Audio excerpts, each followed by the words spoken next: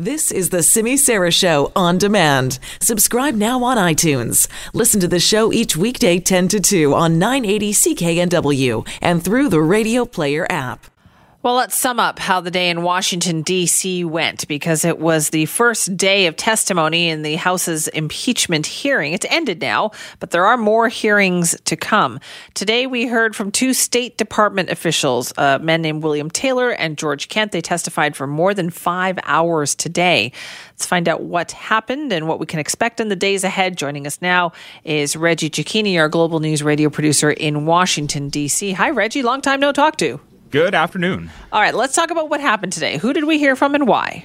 Well, we heard from two people who are active members in the State Department. George Kent, who is the deputy Secretary of State, and then we had Bill Taylor, who is the acting ambassador to Ukraine. Both of them are very caught up in this kind of situation involving the president, his phone call to Ukraine. Both of them providing corroborating information to what the whistleblower had originally brought forward, and one of them even bringing some new information to the table today. So it was kind of an action-packed political day in Washington. What was that new information brought to the table? So Ambassador Taylor actually brought forth some new information about a phone call that his staffer says that he overheard, which was involving President Trump and the European Union Ambassador Gordon Sondland the day after President Trump's call with Zelensky from Ukraine. And in this phone call, the president was talking about the investigations into Biden. And when the staffer went to approach Ambassador Sondland, he actually said, "What does the president think about Ukraine right now?" And he said all he cares about is the Biden investigation. So it's just kind of further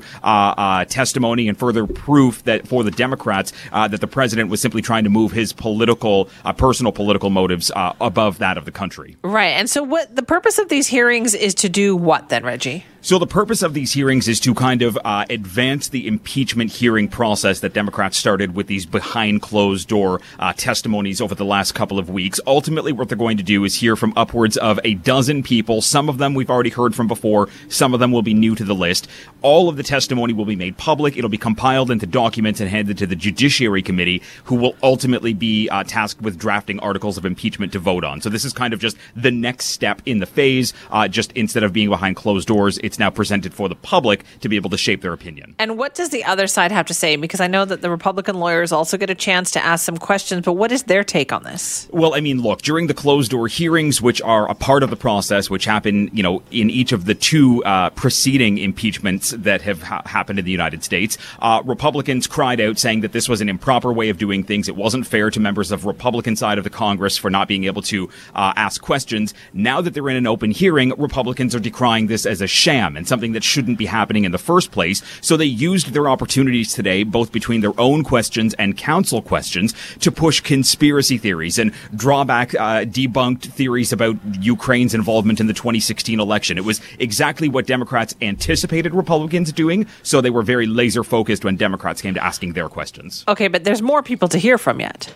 There are more people to hear from. On Friday, we will hear from the recalled ambassador to the Ukraine, Marie Yovanovitch. She had testified behind closed doors that she was fearful of President Trump. He had described her as bad news and said that she should watch her back based on information that he was given from Rudy Giuliani. We're actually going to hear on Friday from the person who overheard that phone call with President Trump that was introduced today. And then next week, we'll hear from more people who were behind closed doors, up to and including someone like Colonel Vindman, who gave some of the more kind of damning information into President Trump when he was behind closed doors. Okay, so I get the sense then a lot of this is just bringing together all the information that we've kind of heard in little trickles up until now. Absolutely. I mean, over the last month or so, there have basically been something like 2,500 or 3,000 pages of depositions that have been released, and people just don't have time to go through that kind of information. So this is an opportunity to put a face to the words, to allow the American public to kind of get a glimpse as to what's been going on behind closed doors. And ultimately, it gives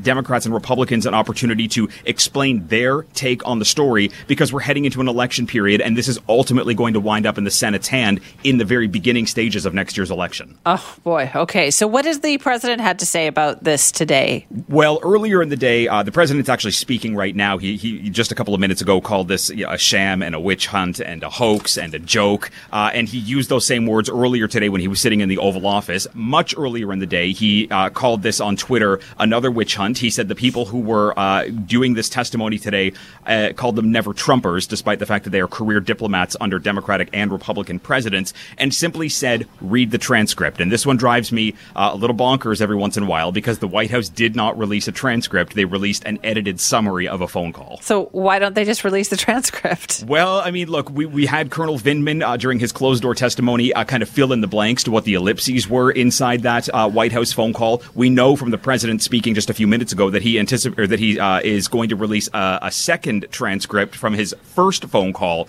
with Ukraine's president. Says he's going to do that tomorrow, but he's been saying this for a couple of weeks now. We're not quite sure what's going to be in that phone call and how it might be related to this second phone call that they had, but this is how the president's trying to change the channel and sidestep things because, again, moving the goalpost further away is what happens when people start to advance on you. I guess what I don't understand about that is the original release of the edited transcript was from the White House anyway, so why wouldn't they have edited that one in the best possible light for them, and why would the real thing make that better? Well, but these are questions that we've been asking members of the White House who simply just don't respond to things. They say, look, this was edited because this is how things are done, despite the fact that the National Security Council said that they were alarmed at the fact that this was edited and put into this secure server system inside the State Department. So there are questions that are still unanswered about the original non-transcript and what this potential new transcript could be. At the end of the day, all of the information that was in that White House summary was corroborated from the whistleblower complaint and from the number of people who have come forward to testify. So this is only starting to creep in on the president's shoulders and will likely bother him and his administration for the next coming weeks. Ooh, sure sounds like it. All right, Reggie, thank you so much for that. I understand it much better now that we've talked to you. I try to break it down as easy as I can, and it still ends up sounding convoluted. No, you did a great job. Appreciate your time. Thank you. Thanks, Reggie Cecchini, our Global News radio producer in Washington, D.C.